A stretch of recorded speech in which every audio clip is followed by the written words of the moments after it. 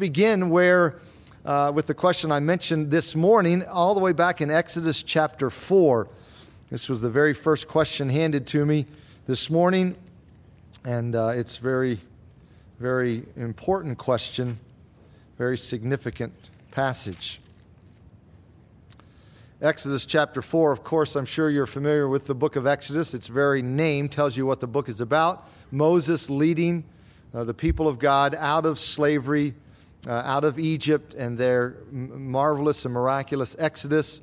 The man that God chose to be their leader was Moses.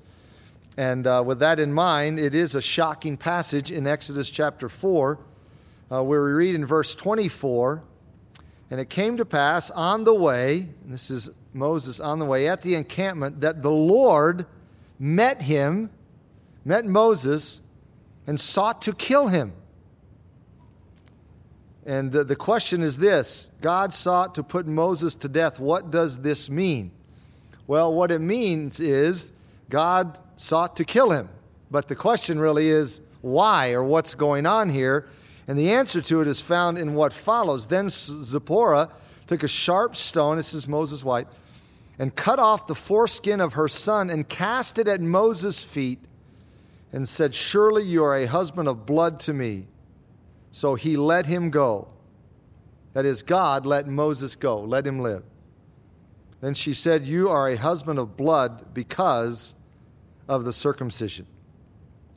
So what is going on here? Well, this is really a fascinating passage, and in fact, it's startling enough just to read it in English. But if you translate it from Hebrew, it is even more startling, because the wording here is very intense, and it in a sense pictures God as, you've seen someone whose fury is rising up in their face, and they're just about to explode and let it rip. Just really, that's sort of the picture here.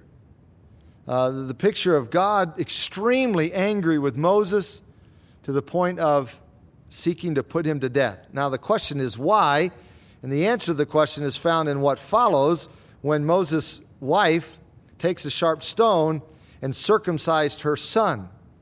Now, at first you might not make the connection, but any Jewish person reading this, it would have been shocking. Now think about this. Circumcision was the sign of the covenant God made with Abraham and gave to Abraham and his descendants. It was the sign of God's covenant with them. Furthermore, not only was it the sign of the covenant, it was also something that Moses, the lawgiver — now we know that the law came from God, but Moses was called the lawgiver because he was the channel through whom the law of God came. So basically what you have, now try to think of the irony of this, what you have is the leader of God's people who has a son not bearing the mark of the covenant of God's covenant with his people, which means Moses had not circumcised his son. And not only that, but the one who gave the law of God and stressed the importance of obedience to the law of God, not obeying the law of God himself and circumcising his son. I mean, I tried to think this afternoon as I was thinking through this, what would be a parallel? And I can't even think of a parallel that would be this bizarre that this would happen. It would almost be like, and I don't think this captures it, it almost like, all of a sudden it comes out that John the Baptizer had never been baptized.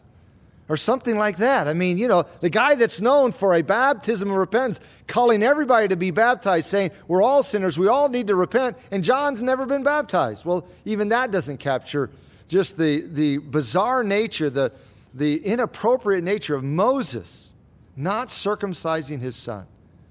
And the only thing that averted his death was his wife stepping in, and of course you can hear her disgust at Moses not doing what he should have done with their son. And so that's the deal here. That's what's going on. God was going to kill Moses because of his disobedience, the very man who gave the law of God, through whom the law of God came, and who emphasized the importance of obedience to the law of God, following every letter, doing everything God wanted, not having his son bear the mark or the sign of the covenant that God had made with the Jewish people. So when you put it in that context, at first it may seem like, this is an overreaction of some kind. Or no, this is The only thing that was out of line was not God's reaction, was Moses' unwillingness to do what he knew he should have done and to let it go that long. All right, next question. Let's turn from Exodus to Romans chapter 2. Romans chapter 2.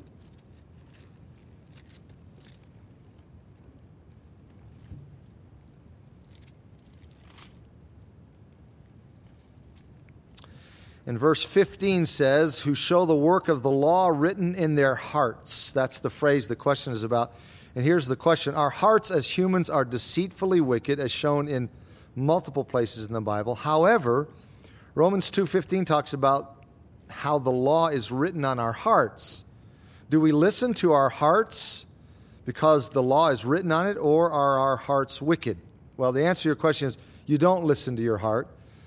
In the sense that, that's a very common phraseology today, very common thought. Just listen to your heart, go with your heart, etc.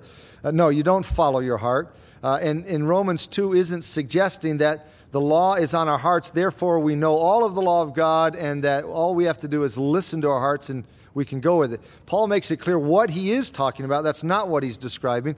In the very next phrase in verse 15, their conscience also bearing witness. In this context, which is a context of condemnation actually, showing that men and women are condemned, whether Jew, Gentile, moralist, doesn't matter. All the human race is condemned. Paul's point here is not some positive thing necessarily, like the law of God is written on your heart, so you don't have to study the Bible. You can just kind of go with your heart, that type of thing. His point is people know that they violate the law of God. People know they are sinners. Deep down they know it because the conscience that they have bears witness to the fact that they're sinners. And that's why, by the way, in talking with people, even if they're completely secular, you don't need to be hesitant to use the Word of God. Some people think, well, if they've never been exposed to it and you introduce the Bible, they'll be completely lost. Not necessarily. The law of God is written in their hearts. You can appeal to the law of God, the Word of God, not to say that they will understand everything, they won't. But there is at least that much of a connection because of the conscience that God has put in everyone. Now, we understand that the conscience can be seared. We understand it can be dulled. But still, there is this inherent conscience in every man and woman with the law of God written on it. And Paul's point is that people know they have violated the law of God, and if they're willing to admit it, which they aren't always, they would have to acknowledge that they are guilty before God, which is his entire point in Romans 1, 2, and 3, to show that people are guilty before God. All right, next question is just a couple chapters over in Romans 4, and it's on a couple statements in Romans chapter 4. Verse 3, that Abraham believed God, it was credited to him for righteousness. And then later in the chapter, it says in verse 19, not being weak in faith, he did not consider his own body already dead since he was about 100 years old. And then verse 20, he did not waver at the promise of God through unbelief, was strengthened in faith, giving glory to God. Here's the question. In Romans 4, it talks about how Abraham trusted God and it was counted to him as righteousness. And then later, this is alluded to, but the question doesn't ask it specifically. If Abraham was fully persuaded by God and trusted him completely, why did he sleep with Hagar, which would have been adultery? And I guess my answer is, it's a valid question. It's the same question I think that every one of us can turn around and face on ourselves.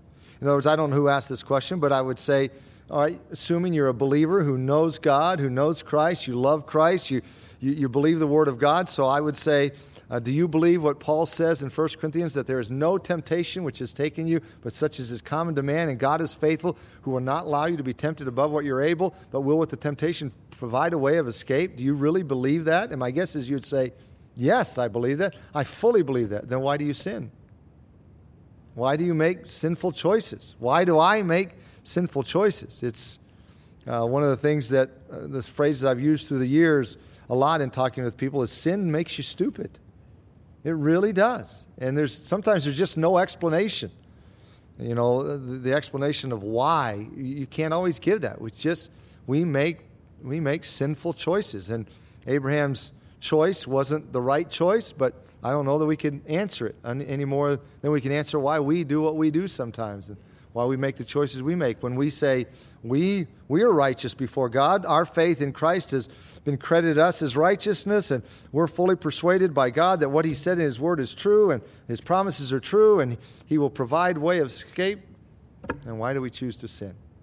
It's not always an easy answer. All right, next question is back in Ezekiel 4. So go back to Ezekiel chapter 4.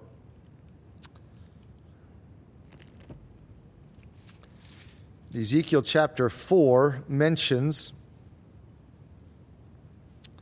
trying to find the exact verse because it was just mentioned. Beginning in verse 5. I'm not going to read all of this because the question does do a good job of summarizing it. But here Ezekiel is given actually 4 signs or pictures of the coming siege against Jerusalem. And here's the question. The question says, Ezekiel 4 mentions 390 years of Israel's sin and 40 years of Judah's sin. To what specific time periods do these refer? And the answer to that question is, I don't think anyone knows. I was reading on this. I read several different things this afternoon on this. And this is a passage I'd never really studied before. I've read it many times just in reading through the Bible, but I've never stopped to study it. So this afternoon when I was looking at it, I was very intrigued to find out that this is such a difficult passage that the Septuagint, which is the Greek translation of the Old Testament, causes even more confusion because they amended the text. Instead of reading 390, they substitute 190 days. Because they're evidently trying to figure out, maybe they had some reason, 190 days fit, and they assumed that there was a textual error and it wasn't 390 but 190.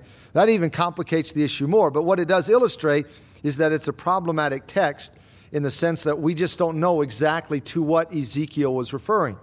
Now, as I mentioned, there are 4 signs here in this chapter. The first sign, verses 1 through 3, visualize the coming siege.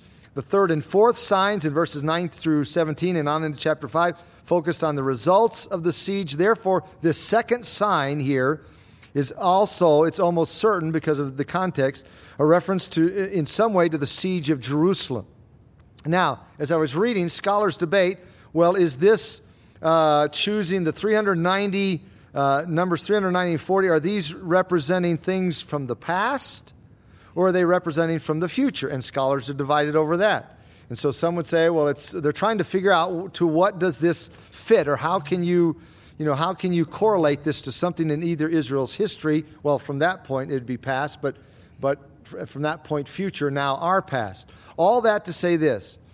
We are told specifically in verse 5, the 390 days correspond to the years of their sin, not the years of their chastisement, the years of their sin. Yet, no specific years can be determined with any certainty. If you look from that point in Israel's past or that point in future, there is no scholar I could find who could give anything definitive about how you're going to calculate the days. But while the details are unclear, the message is obvious. Babylon would lay siege to Jerusalem because of her sin, and in some way, the length of the siege would correspond to the years of her sin.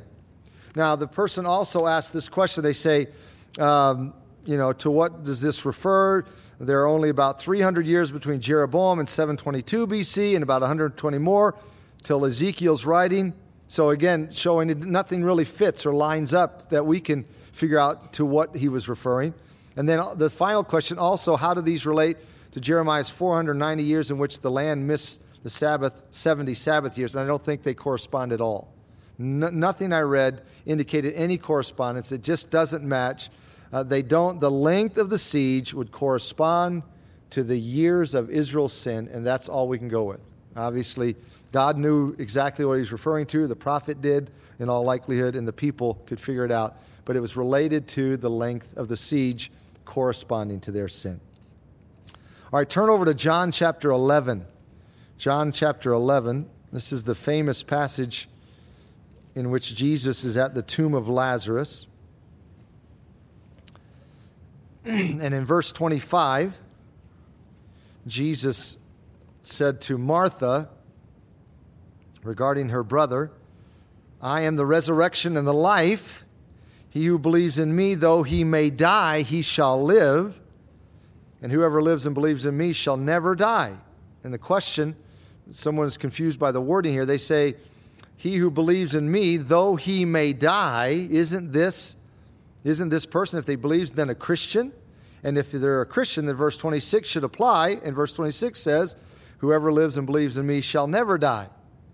And it seems like a contradiction here. Well, it's not a contradiction because Jesus is referring to two things. First of all, verse 25, he who believes in me, though he may die, he shall live. He's acknowledging that if you believe in him, that doesn't exempt you from physical death. But even if you die, you're going to live. You're going to be raised from the dead. And not only will you be raised from the dead, the reason why you'll be raised from the dead is because you're still alive. That is, the inner man, the soul, the spirit, the inner person is still alive. And then he goes on in verse 26, and whoever lives and believes in me shall never die. That is, the person, the inner man, never dies. The inner man never ceases to exist. He's not denying physical death. There is no promise that if you're a Christian, you will never face physical death. So Jesus is just clarifying what he had said in verse 25. He who believes in me, though he may die, though he dies physically, he will live. He will be resurrected, and he will continue to live because the inner man never ceases to be, never ceases to live. So that's why he could say in verse 26, and whoever lives and believes in me shall never die. Not negating or not denying the physical death, but saying the person who lives and believes in me will never die. Though the body may die, the soul, the spirit will continue to live, and there will be a future resurrection.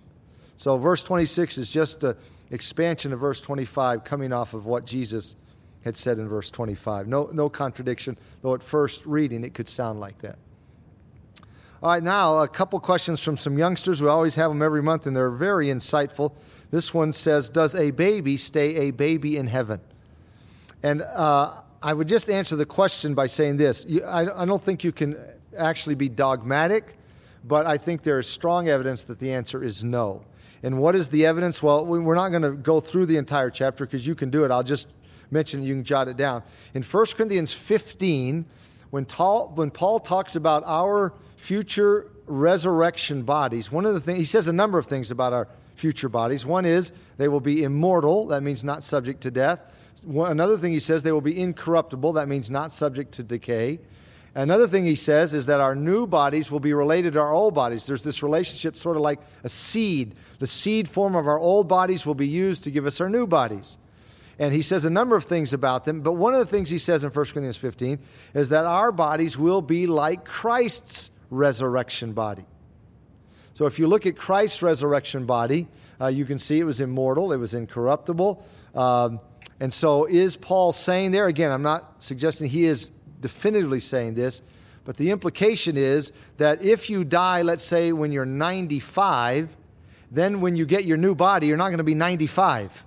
Right? I mean, you're not going to, have gray hair and limp because of your bad knee and all of that. Your body's going to be perfect. It's going to be like Christ. So if we would conclude, and I think, safely so, that a 99-year-old person's body is going to be made like Christ's, who was, 30 to 33, then it's a safe assumption, and only assumption, that a baby's body would also be perfect age, mature age, not past mature and declining, not premature, but at the perfect mature age. So the implication, at least, of 1 Corinthians 15 is that all of us will have bodies like Christ's, and that they will be at the optimum age, or a fully mature age, not elderly, but not youngster or baby. That's the correlation that I think you can draw without, again, being dogmatic and saying absolutely.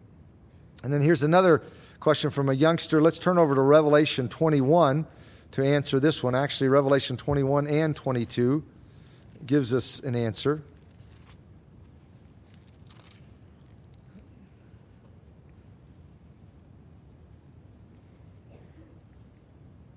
And the question is this, will there be a sun in heaven? Now again, Scripture does not specifically say there will be no sun in the new heaven and the new earth.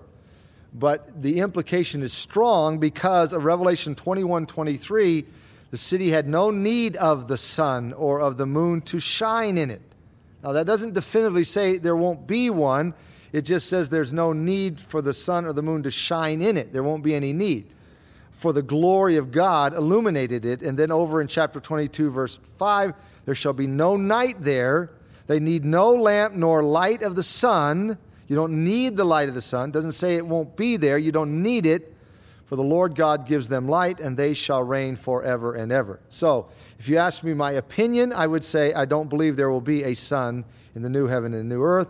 But the passages don't specifically state there won't be one, but rather they specifically state there won't be any need for their light or brightness, etc. All right, next question is in Hebrews. So go back to the left to the book of Hebrews. Before James, 1st and 2nd Peter is the book of Hebrews. In chapter 6,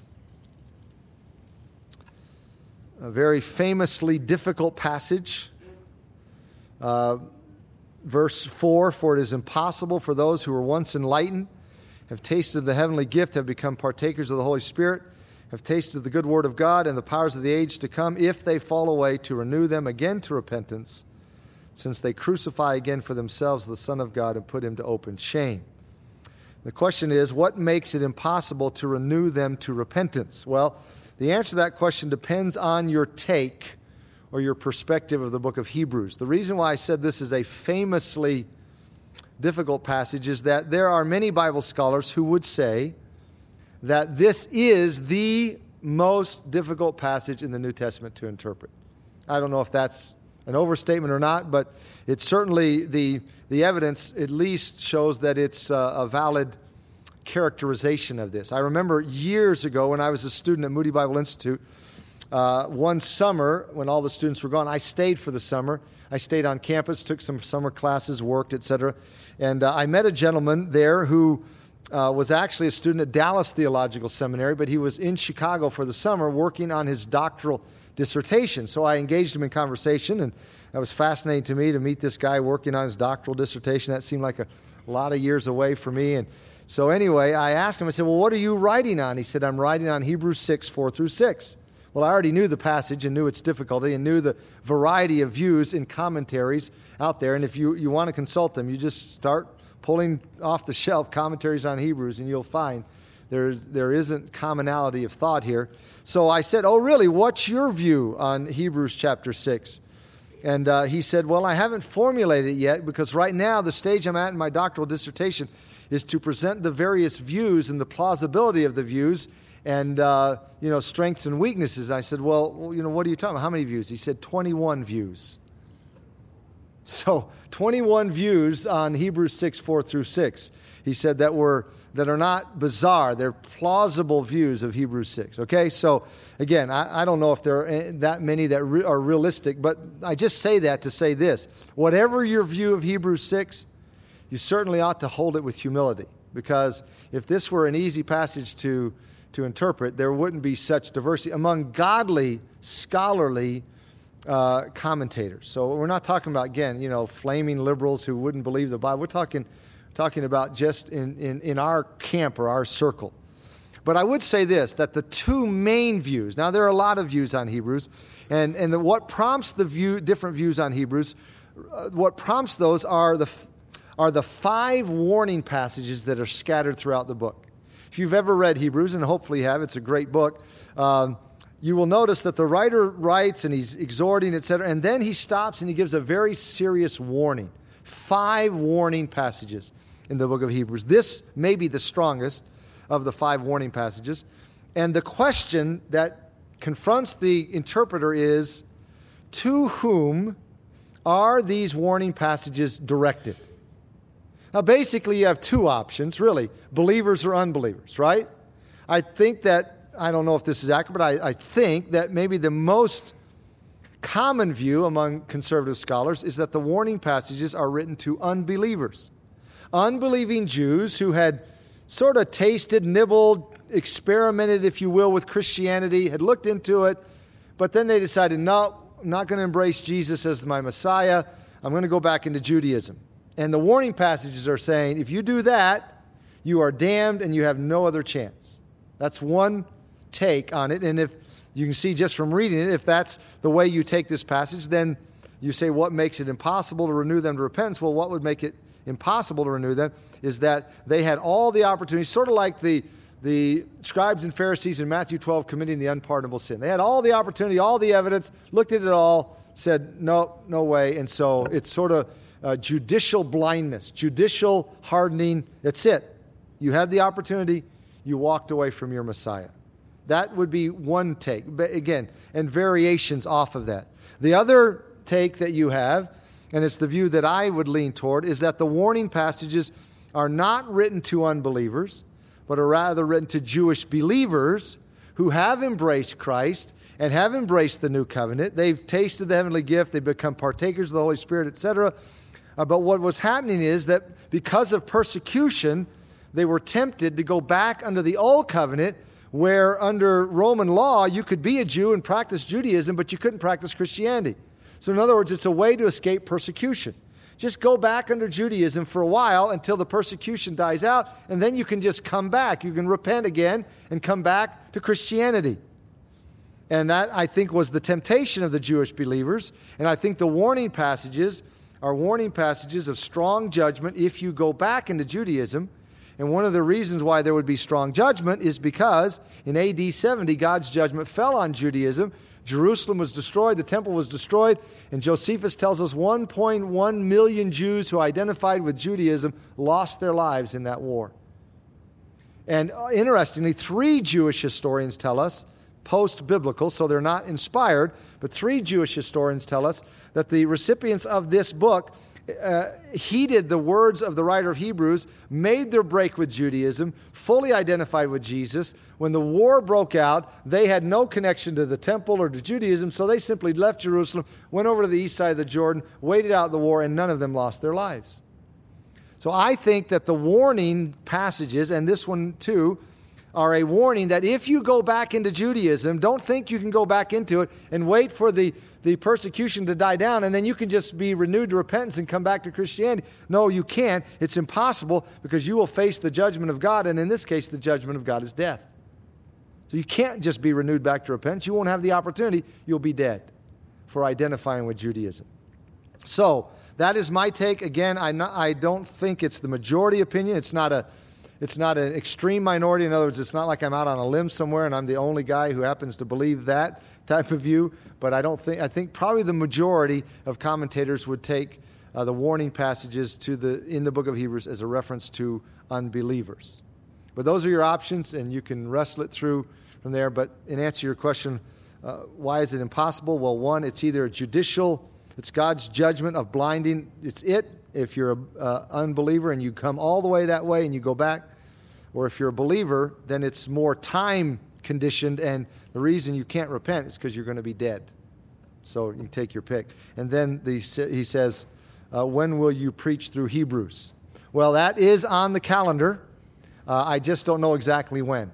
I have just looking the other day, first time for a long time I stopped to look at this and reflect on it. I thought there are 6 books of the New Testament I haven't preached through yet. Luke, Mark, we're in, but Luke, 2 Corinthians, Galatians, 1 Timothy, Hebrews, and there's one other. I can't remember which one it is now. So 6 of them. So Hebrews is one of the 6, so it's definitely on the radar.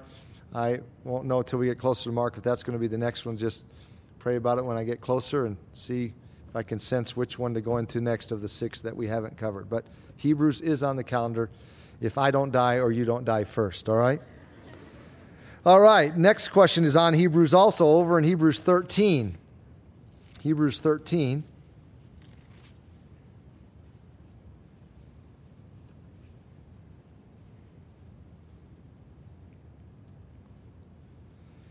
And the question is, I was wondering if you can go into more depth with Hebrews 13, 7 to 10, because I really don't get it. Hebrews 13, 7 to 10. Well, this is the last chapter, of course. As the writer of Hebrews is winding down, he gives actually what seems to be a list of sort of bullet point exhortations. Because he says in chapter 13, verse 1, let brotherly love continue. Verse 2, don't forget to entertain strangers. Verse 3, remember prisoners. Verse 4, marriage is honorable among all. Verse 5, let your conduct be without covetousness. So there's not a real, it's tough to find a common thread or theme through here. It's just sort of bullet point exhortations as he's winding down. Verse 7, remember those who rule over you, who've spoken the word of God to you. This is similar to what he says in verse 17, obey those who rule over you, be submissive. Verse 8, he reminds them that Jesus Christ is the same yesterday, today, and forever. That is the unchanging character of Jesus Christ. And then my guess is your question is more on verses 9 and 10 because they are not easy for us as Gentiles to relate to. So look at verse 9.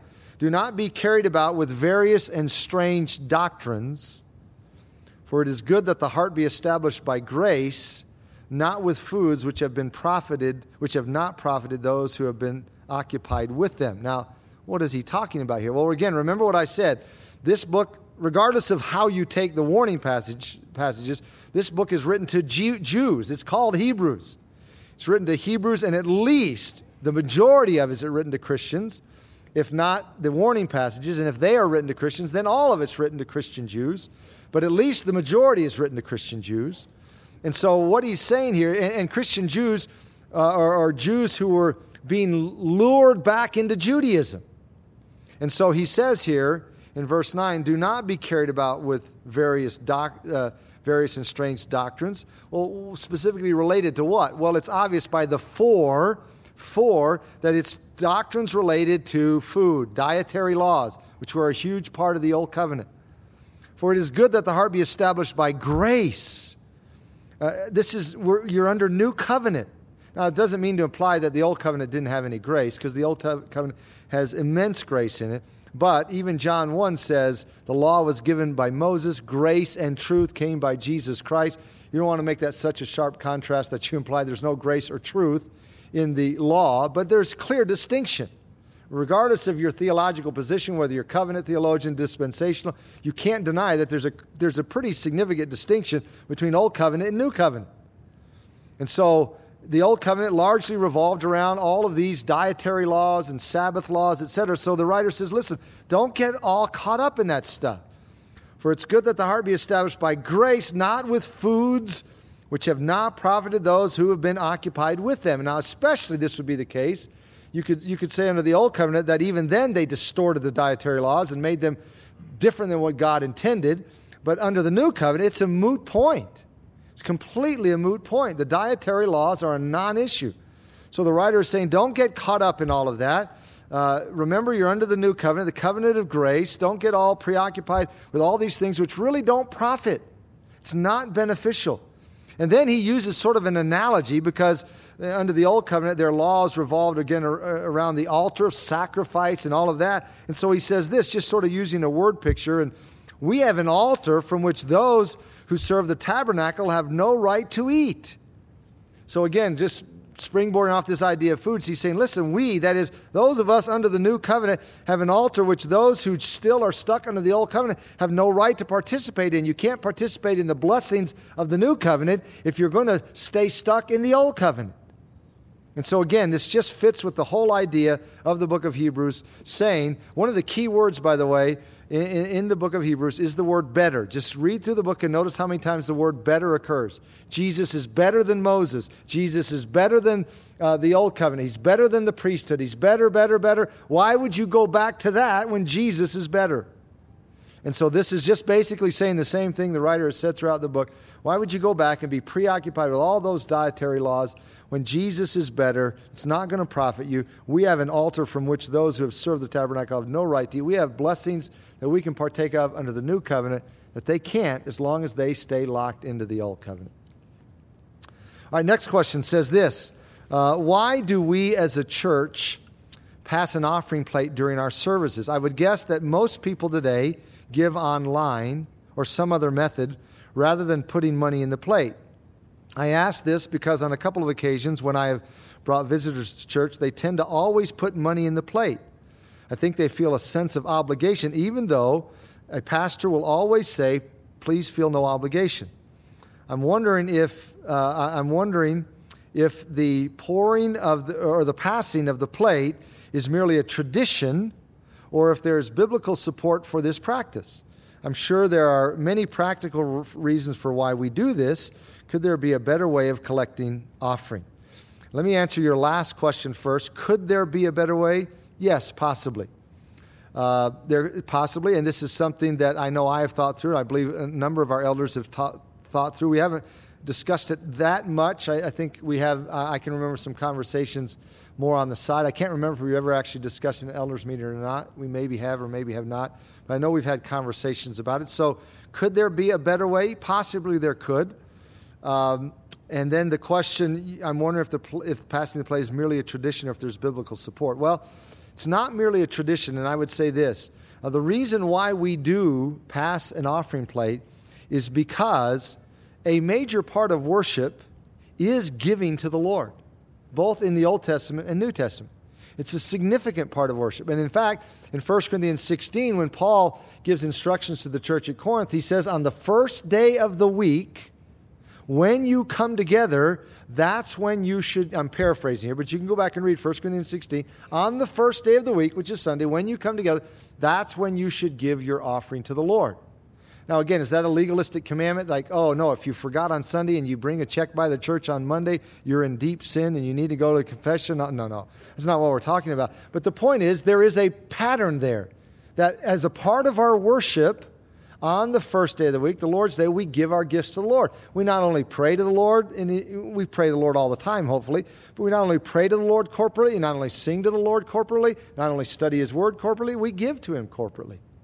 So there is some reason why we do it. Now, again, I wouldn't suggest that churches that have gone away from that for or out of sensitivity to unbelievers are doing anything wrong. I appreciate that, which is why I always say, please feel no obligation to put anything in the offering plate. The last thing I want is an offering plate being a barrier to the gospel with an unbeliever. So I'm not fighting for it or saying, oh, you have to do that. But I am saying that there is a reason behind it. There is a biblical reason behind it. And since really, and we should be sensitive to unbelievers, and I appreciate what you're saying. It's probably awkward if you bring an unbeliever and then they feel obligated. I certainly appreciate that, and probably most in here can relate to that. But I would also say that our primary purpose for gathering, according to Scripture, is for the body to worship and be edified. So our focus, even though we never want to be insensitive to unbelievers, that really isn't our focus. Our gathering is for worship and edification. Our scattering is for evangelism. So if unbelievers come, that's phenomenal. It's great to invite them. But there's a fine line between saying, well, we only are going to do what unbelievers are comfortable with, or we won't do what unbelievers are uncomfortable with, because though we love them and want to see them come to Christ, they're not the primary focus. So in answer to your question, it's certainly something worth thinking through. Now, regarding the giving, I have no idea, really. This raised an interesting question in my mind, and since I stay 100 miles from giving, as far away from giving in our church as I can, I try to know as little about giving as I can in our church because I don't want anything to do with that or know anything about it. I have no idea if more of our giving is online or some other way, or more is actually through offering plate. I have no clue. So it would be good just for the person asking this and others who are interested to find one of the deacons who would maybe have a better breakdown of that, but I have no clue what the percentage is or the distinction is. All right, next question says this, do believers go straight to be with the Lord when they die? We have all heard the phrase, to be absent from the body is to be present, be at home with the Lord, which sounds like 2 Corinthians 5:8, but none of the translations I checked really say that, in those words at least. Could you comment on this? Some believers think when you die, the next thing you hear is the trumpet. Yes, there are some believers who think that, and I think they are clearly wrong from Scripture, because basically what they are saying, maybe if they don't use this terminology, is that they believe in soul sleep. That is, you are asleep until the trumpet wakes you, and that's the first thing you hear. So you may be dead 50 years, 100 years, 200 years, or if you're, like the Apostle Paul, you're dead 2,000 years. You don't know anything till you hear the trumpet. That's the doctrine of soul sleep. The Bible does not teach soul sleep. The soul does not sleep. 2 Corinthians 5:8 is a valid verse, by the way, that talks about that there are only two places you can be as a believer, in your body or with the Lord. Furthermore, in Philippians 1, Paul says, I desire to depart and be with Christ, which is far better. He made it clear, I'm either going to stay here in my body or I'm going to leave my body and be with Christ. Not only that, you have in Revelation 6, John seeing the souls of those who had been beheaded under the altar. They are there in heaven already as souls without bodies, but they are conscious, they are alert, they are awake, they're not in soul sleep. They are under the altar and they say, "How long, O Lord, until you avenge our blood?" So those are just some of the passages that give absolute assurance that, yes, and answer your question, do believers go straight to be with the Lord when they die? Yes, just like Jesus said to the thief on the cross, "Today you will be with me in paradise." Not you'll sleep for quite a while until you hear the trumpet. Today you will be with me in paradise. All right, final question says this. On John Hagee's website, it says that there was a blood-red moon on the first day of Passover in 1492, which was the final year of the Spanish Inquisition, when Jews were expelled from Spain, and in 1948, when statehood was given to Israel, and in 1967, which was the Six-Day War. The next series of 4 blood moons occurs at Passover and Sukkot in 2014 and 2015. I'm sure you've heard this. This is a big thing in Christianity. He wrote a book and explores what these blood moons mean. He uses Joel 2 and Acts 2. Do you, underline you, think they mean anything? And my answer is I don't have any clue if they mean anything. I don't have a clue. I do know this. I didn't know this until someone else had asked about this. And Mark, one of our elders, mentioned to me, I wasn't aware of this, that one of the problems that with Christians jumping on this bandwagon of the blood moons and these 4 blood moons, that I think it was the first one in this series, or maybe the second one, couldn't even be seen from Israel. So if this is for Israel and they can't see them, it really makes no sense that this is a sign for Israel. So I definitely put way less stock in them than so many I'm hearing write about it and talk about it. Now, could it mean something? Sure, it could mean something. I wouldn't stand up here and say it means absolutely nothing. But you asked, do you think they mean anything? And my answer is I don't have a clue if they mean anything. But I'm not sold on them meaning what a lot of Christians are saying they mean when you realize that Israel can't even see, at least couldn't see one of them. I don't know about all 4 of them. So, and I know he does try to use Joel 2 and Acts 2, which you just have to work your way through there. And I think those passages aren't always interpreted and used accurately in trying to support that. But could they still mean something? Sure. I mean, anything can mean anything, right? So we don't know. All right, let's stand and close in prayer. Father, thanks for our time together this evening to probe your word and to go to these various diverse topics. Thank you for the opportunity just to do this on a monthly basis, to sort of expand and wrestle through what people are wrestling through, maybe in their own Bible reading or a home Bible study or whatever it may be. And thank you for our time just to probe some of these issues tonight. Pray that you would help us to remember what is most needful and helpful for our own lives and our ministry to others. We pray together in Jesus' name. Amen.